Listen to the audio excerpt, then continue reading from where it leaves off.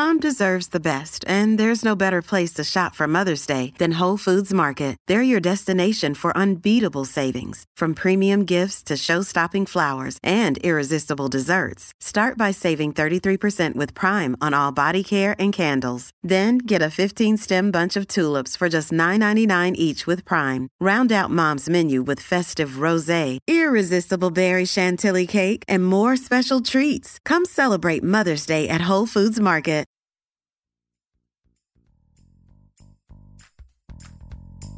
I'm Hemant Mehta, and I'm flying solo today, and you're listening to the podcast for FriendlyAtheist.com. You can now listen to all of our episodes and see show notes at FriendlyAtheistPodcast.com. And by the way, we now have a merchandise shop on our website, so if you want your podcast swag, and you know you do, go to our website and click on the Store tab.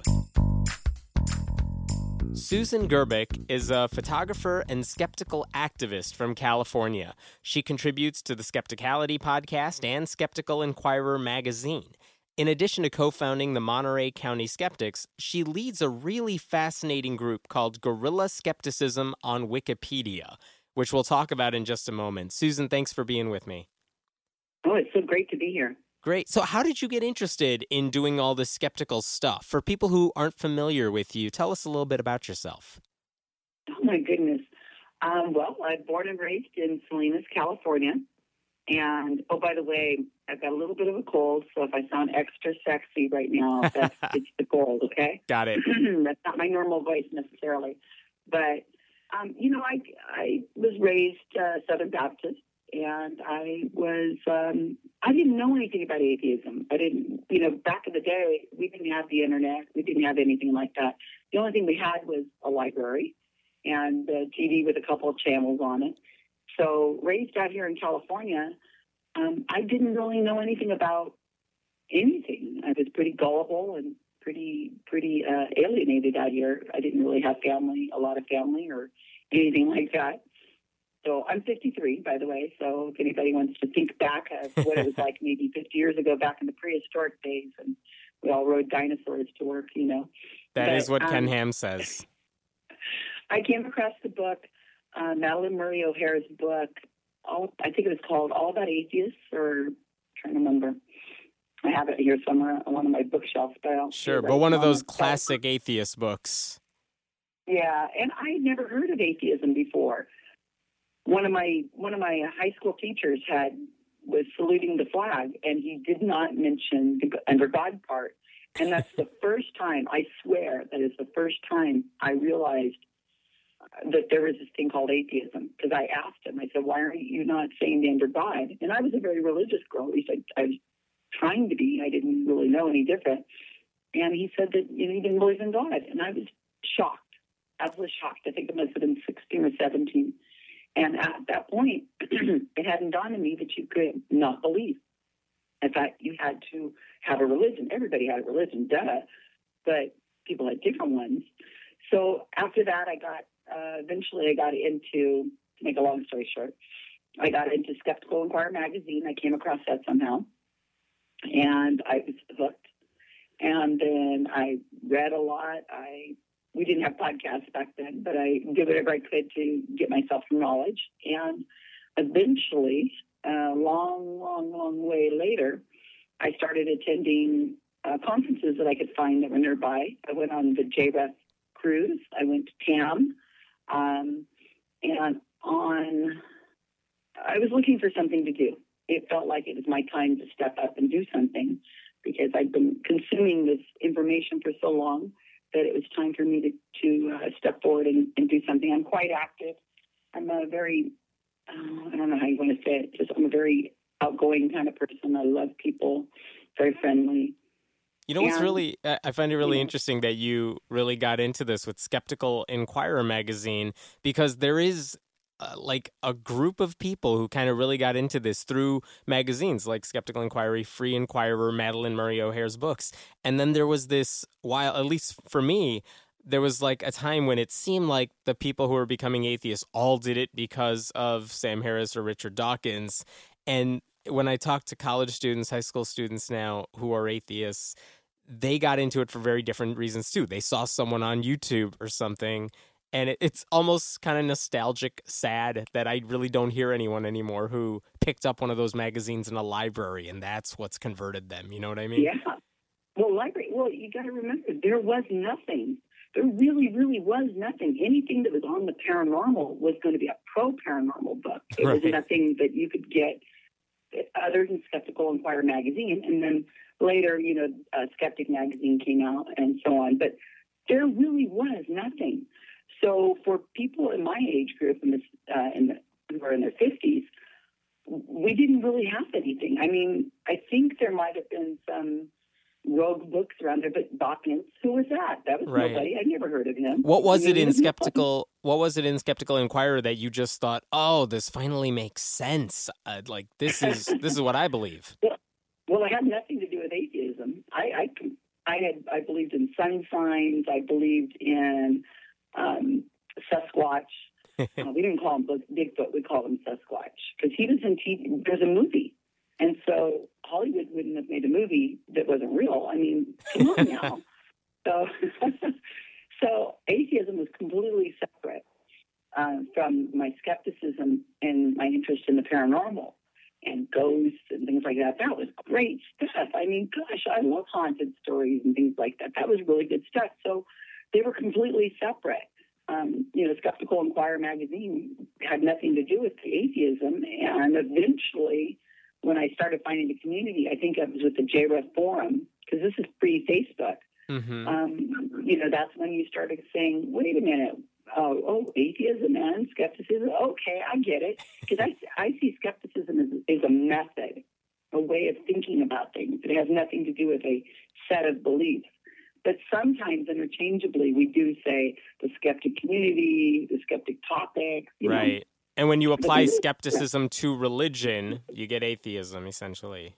Exactly. Right. So it's kind of most people I know do come to atheism first. That's usually the first thing that's challenged in their set of beliefs. But the skepticism thing just seems to be more my angle. I'm more interested in claims. And atheism, I'm really cool with people being religious. I have lots of religious friends. That's great. That's fine. I see the harm in religion. In the extreme of anything. But I'm not one of those, take all down religion and all that kind of stuff. I'm definitely not one of those kind of people.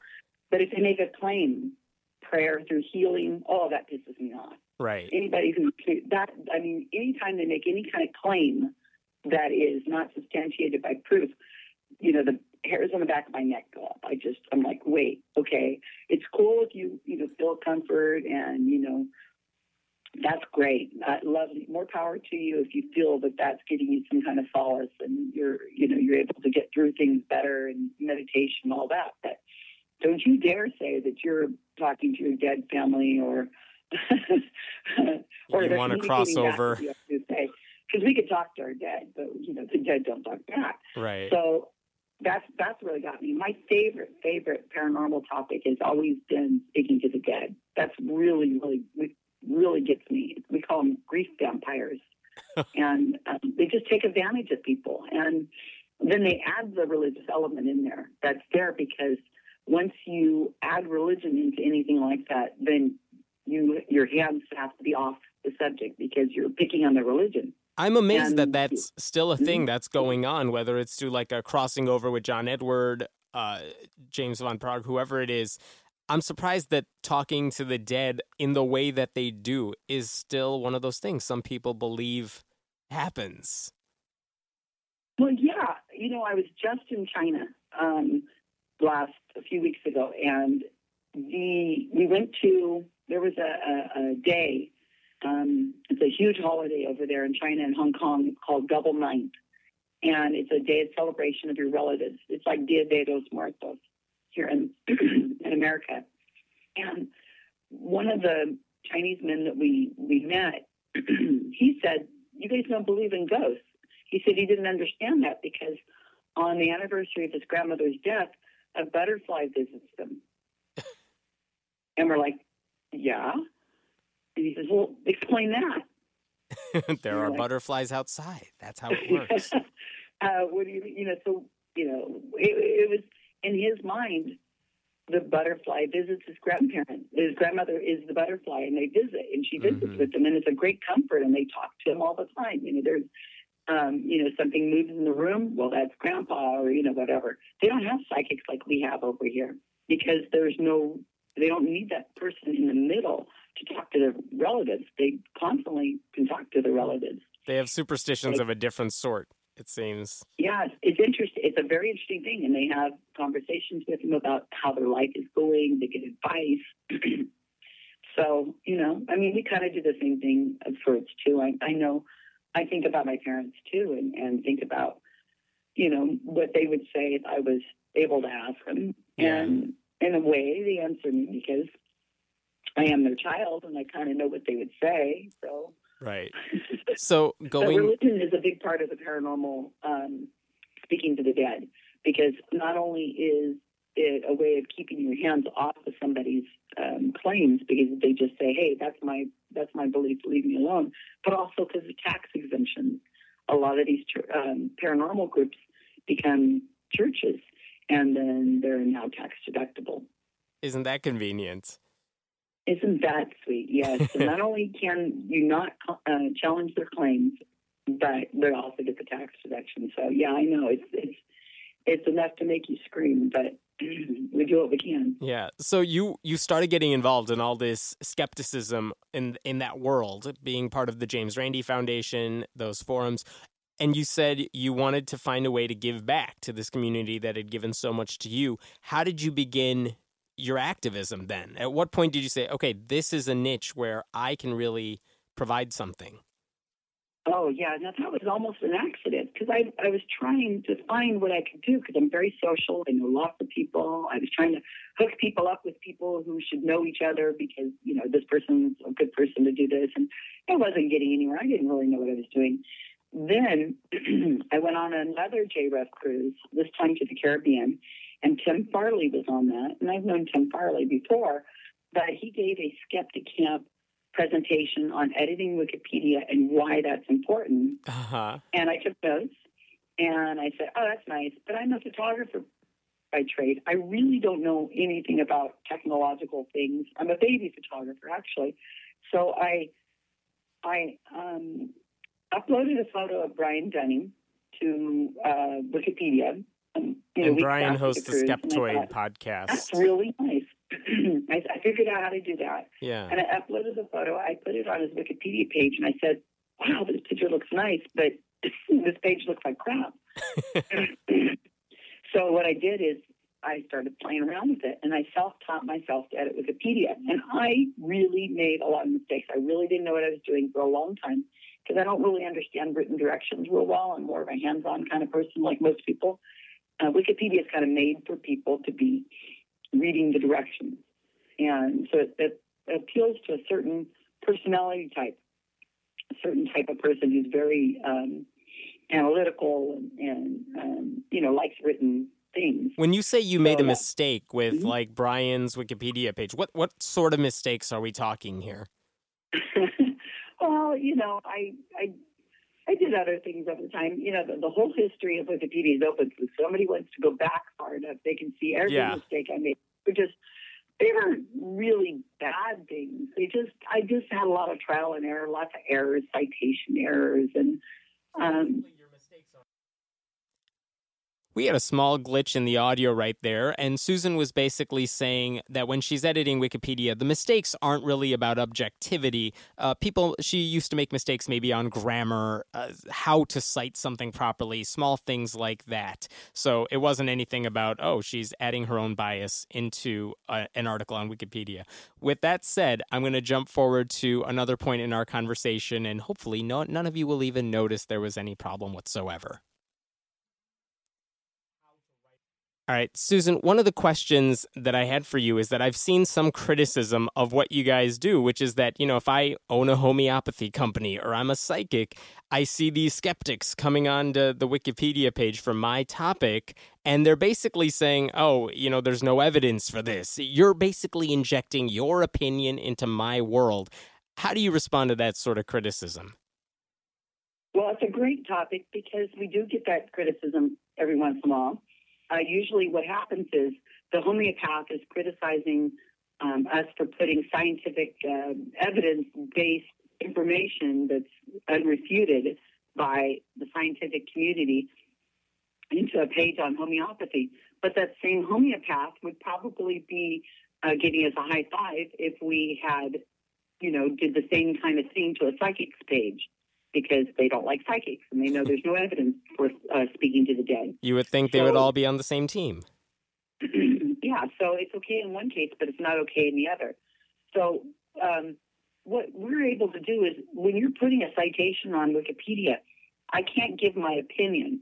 I can only give the evidence. I can only say that this is the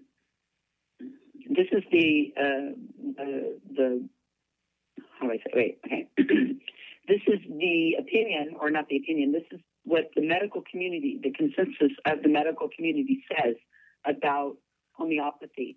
And so we're more than welcome to put their well-researched, well-documented information on a homeopathy page or a psychic page or whatever. But until that information is here, we can't put it up. So you're not saying homeopathy is wrong because I say it's wrong. You're saying, the New York Times had an article where a scientist said this, or the journal Nature had this to say about homeopathy, and they're welcome to do the same if they can find that information. But you're saying it is all objective and you can back it all up. Right, and here's a really good example, because I'll read one sentence off the homeopathy lead. It says, "The continued practice of homeopathy, despite a lack of evidence of its efficacy, has led to it being characterized within the scientific and medical communities as nonsense, quackery, and a sham." And those are all cited. We've got 6, 7, 8 citations showing each word, like the sham, the quackery, the nonsense, the lack of evidence. So if they have a problem with it, they could take it up with the people you cited, because you're just saying what they said. Yes, and the people that we cite have to be notable. I can't say, Joe Smith somewhere says that you guys are full of bullshit. I can't say that. I have to say that, Stephen Novella or the medical board of whatever, the American Cancer Society or whoever it is that has relevance, who's accredited and who has... who's considered noteworthy. Those people are people I can talk about. So I'm giving my opinion to some extent, but through people who have really great reasons to cite their opinion. Now, we could use their homeopaths, but their homeopaths aren't notable. Right. They're citing the guy who has a blog in his basement, who writes his blog from his basement, but you're citing people who have real standing, formal education. They have some credibility. Yeah, some of the homeopaths possibly may have educations. They've got a degree in homeopathy, right? For whatever that's worth, and maybe they have some books out. But everything has like a magazine. You can't just cite a journal, because the journal has to be a notable journal. It has to have some sort of okay, look at it this way. A newspaper is a newspaper, but some newspapers are not notable, like the Inquirer or the Examiner. Right. Those we can't use because those are journalistic rags to some extent. They don't have an editor. They don't have an oversight that we can use to quote. We're looking for citations that are considered journals that have editors, like Skeptical Inquirer magazine, Skeptic magazine, Free Inquiry. Those all have editors, so they're all considered reputable. So what's written in those should have been fact-checked, and they back up whatever the statements are that are in there. So we can use those as notable citations, whereas Answers in Genesis we can't really use that as a site because they're not using the same journalistic integrity and, editing and have an editor oversight on them. Right. I can use Answers in Genesis to say, according to Answers in Genesis, they say blah, blah, blah. I could use that to some extent because we want criticism on the page. Everything we write, we want to try to find a pro and try to find some criticism if it's noteworthy enough. Right. Because we want it on the page, because otherwise people will say, well, you didn't look at this study or you didn't look at that article. But if it's on the Wikipedia page and it says, yes, we did look at this article, here it is, and now here's what the critics of that article say, and here's the flaws in the methodology of that, then they can say, oh, okay, well, all right. I have one, excuse me, I have one last question for you, Susan. If someone is interested in joining you in part of this team, the Guerrilla Skeptics team, what can they do? Well, we find a lot of people who come to us just thinking, oh my gosh, this is the greatest thing in the world, and I have to join this team.